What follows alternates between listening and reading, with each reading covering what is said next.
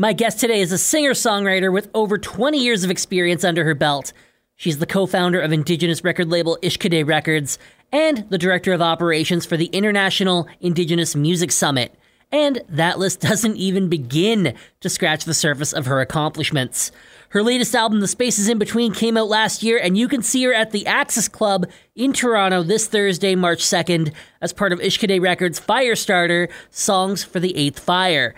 I'm here with the one, the only, Amanda Rhéaume. Thank you so much for joining me. Oh, miigwech for having me. It's nice to see you, nice to meet you, nice to talk. It's so nice to talk, even if it's not in person. It's I know. Like it's the new normal, right? I know, and I am on unceded Algonquin and Anishinaabe territory. I'm not that far from you, but I'm in that place where it's like what it was like in 2021, where you're just scheduled back to back in Zoom meetings. So I'm really grateful we could talk today. That's the thing. You get so scheduled in Zoom meetings that you still can't go out and see people because there's so much going on. I know, it's true. Yeah. So you co-founded Ishkade Records with Shoshana Kish of Digging Roots during the pandemic. How long was that idea brewing for? Well, Shoshana brought this idea to our mutual space early on when we started working together, which was maybe middle of 2017, end of 2017, when we started the International Indigenous Music Summit. So I think that she had this idea percolating for many, many years, and we experienced this kind of beautiful alchemy that is our friendship and working relationship and organizing relationship. And so she said, I wanted to start a record label, want to do that too, that kind of a thing. And so we were talking about it a lot in 2020, and then we officially launched in 2021. I like that a lot of people were, making bread, playing instruments, and you just decided to start a record label. It's so funny. Well, really, it probably would have taken much longer because we were touring artists. So the fact that we were, in our homes and everything was so uncertain. So we just somehow, came together and executed on this beautiful idea. And I just feel really grateful. Now, even though neither of you were touring at the time because of the pandemic, were there any challenges that kind of popped up along the way? Challenges to launching the record label?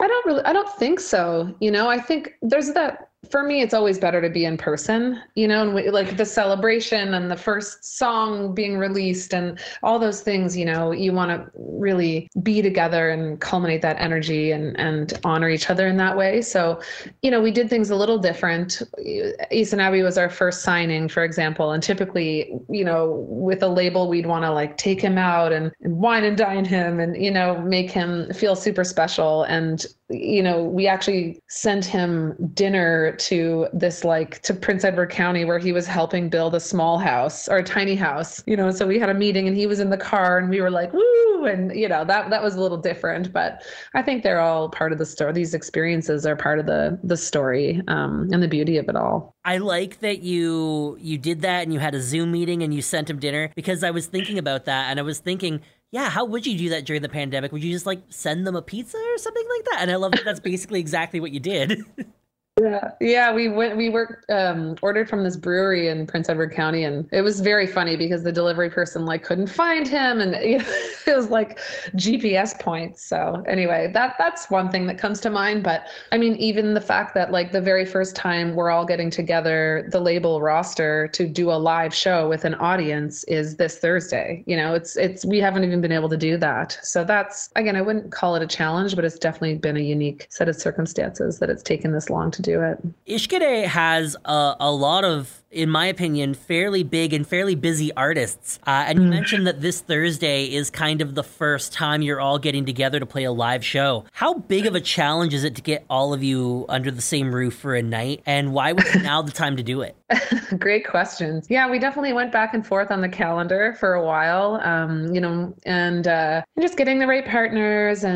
But I think, we've been planning this for a while. So just getting artists to kind of put it in their schedule, making sure everyone's available. And it just felt like the right time, The Juno nominations have just come out, and there's a lot of excitement going on for all these artists. There's another big announcement happening with an artist that I think that I'm allowed to say, but Sebastian Gaskin, is joining our family. And yeah, so it's just the whole thing. It was just kind of the perfect timing to do this in Toronto. Yeah, no, totally. That's awesome. And it's so great to see that you all are able to be under the same roof for the night. And I think that's going to be a really special experience for the audience. Mm-hmm. You're a singer, a songwriter, a manager, and a label owner. How do you jump between all of these different roles, and are there any major differences between them? Great question. I mean, you can see me right now. You can see the bags under these eyes, but no, it's time management, and it's also just having a really great team of people. The artists are amazing. We've got a great team at the label. I love working with Ace and Abby, and as his career grows, the team grows. I'd say though that, now that everything is kind of going full tilt, I'm like, oh yeah, right. Singing and playing. I'm going to need to, work on getting that to be a bit more of a, present in my life. And that's a big discussion right now for both Shoshona and I, because, she's in Digging Roots, and yeah, we want to make sure, like, the whole reason why all of this started is because we're artists, and so just giving love and creating space for that creativity is on the horizon. On that note too, the artists you've signed to the record label so far there's been some really solid choices there. How do you approach scouting artists, or even just kind of keeping up on the local scenes to see what artists might be interested in working with you? Yeah, so in 2018, we launched, Shoshona and I launched the International Indigenous Music Summit. So we also have a not-for-profit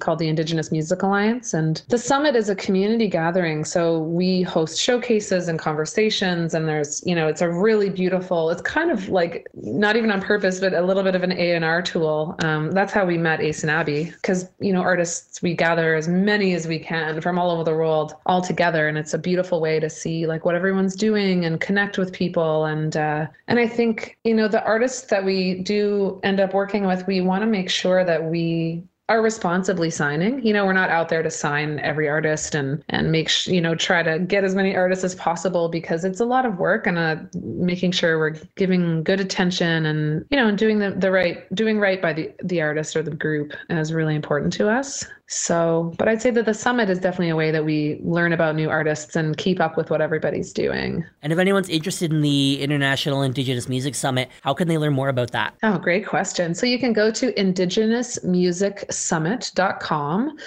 We're actually hosting our very first in-person event, May 31st to June 4th in Toronto. So this is for anybody. It's a celebration of Indigenous artists and knowledge keepers and community. And anyone can attend. And there's going to be showcases of, I think it's just over 40 Indigenous artists from all over the world. And it's happening at Massey Hall, the TD Music Hall and Allied Music Center in Toronto. You've mentioned in other interviews that growing up, you didn't feel super connected to your Métis heritage, and you only really connected with it later on. How did that come about, and what was that like? Yeah. So I grew up in a little suburb called Ottawa, or it's called Barhaven, outside of Ottawa. I'm in Ottawa right now. And it was just like, at the time, I'd say really kind of white, and I would also describe it as a little bit like, I don't know, just beige, essentially. And it was young families and things, but a lot of not very multicultural, first of all. So that was the first thing. And I mean, my grandpa was such a big influence in my life. And he, very proud Métis man. He was in politics and activism and policy change and creating all these incredible organizations that exist today. And we just didn't call the way that he was like, this is our Métis way, but if I reflect back on what he taught me and the stories he told and just the way he moved through his life and in the world, the realization about that came much later. And also, when I started touring across Canada, it became this like trail of family that I'd never met. So, someone would be like, oh, your cousin that you've never met lives in Portage la Prairie, or, why don't you stay with your other cousin in Olds, Alberta? So then I'd visit these places and meet new family members that would have pictures and stories, and I'd start kind of piecing all of this together. And and my greater involvement in the Métis Nation of Ontario, and just really finding that community has been really, really wonderful. And it wasn't what I was doing when I was a small kid, but am I ever grateful for these community connections now. Moving back to Firestarter for a second, can you tease anything that people can expect when they come out to the Access Club on Thursday for the show? Yeah, for sure. So the show, yes, Thursday, March 2nd, Access Club. So it's 722 College Street in Toronto. It's a wicked venue. All of the acts are playing. So it's going to be a full night of music. It's myself, Digging Roots, Sebastian Gaskin, Ace Sanabi, and Morgan Toney is even flying in from Cape Breton to play some songs and some fiddle on my set. So it's just going to be this awesome family concert, basically. And everyone's got their bands, and Sebastian, he's going to open up the night solo. And then it kind of moves from artist to artist after that. And I don't know, I'm sort of just envisioning it as this beautiful celebration and almost like ceremony that we're all getting to be together and celebrate all the awesome stuff that's happened in such a short amount of time. So I think it's going to be really feel good, really fun, really powerful. Every artist on the labels, has a critical message and story. And I just think it's going to be a really meaningful night. Amanda Rayom, last question. Where can people find you and everything you're doing? Oh, awesome. Yeah. I mean, my website is an easy one, amandarayom.com, which is RHEAUME. On Instagram, same thing, Amanda Rayom. But the Ishkade Records has a website and an Instagram, and so does the Summit. Like everyone's, we've got all sorts of info on all of those places. But for tickets, definitely ishkaderecords.com. Amanda Rayom, thank you so much for joining me, and best of luck with the show on Thursday. Miigwech, Sean. Thank you. Thank you. Ishkade Records Firestarter, Songs for the Eighth Fire takes place this Thursday, March 2nd at the Access Club. It's a great lineup. It also includes Ace Sanabi, Digging Roots, Morgan Toney, and Sebastian Gaskin. Tickets are available at livenation.com.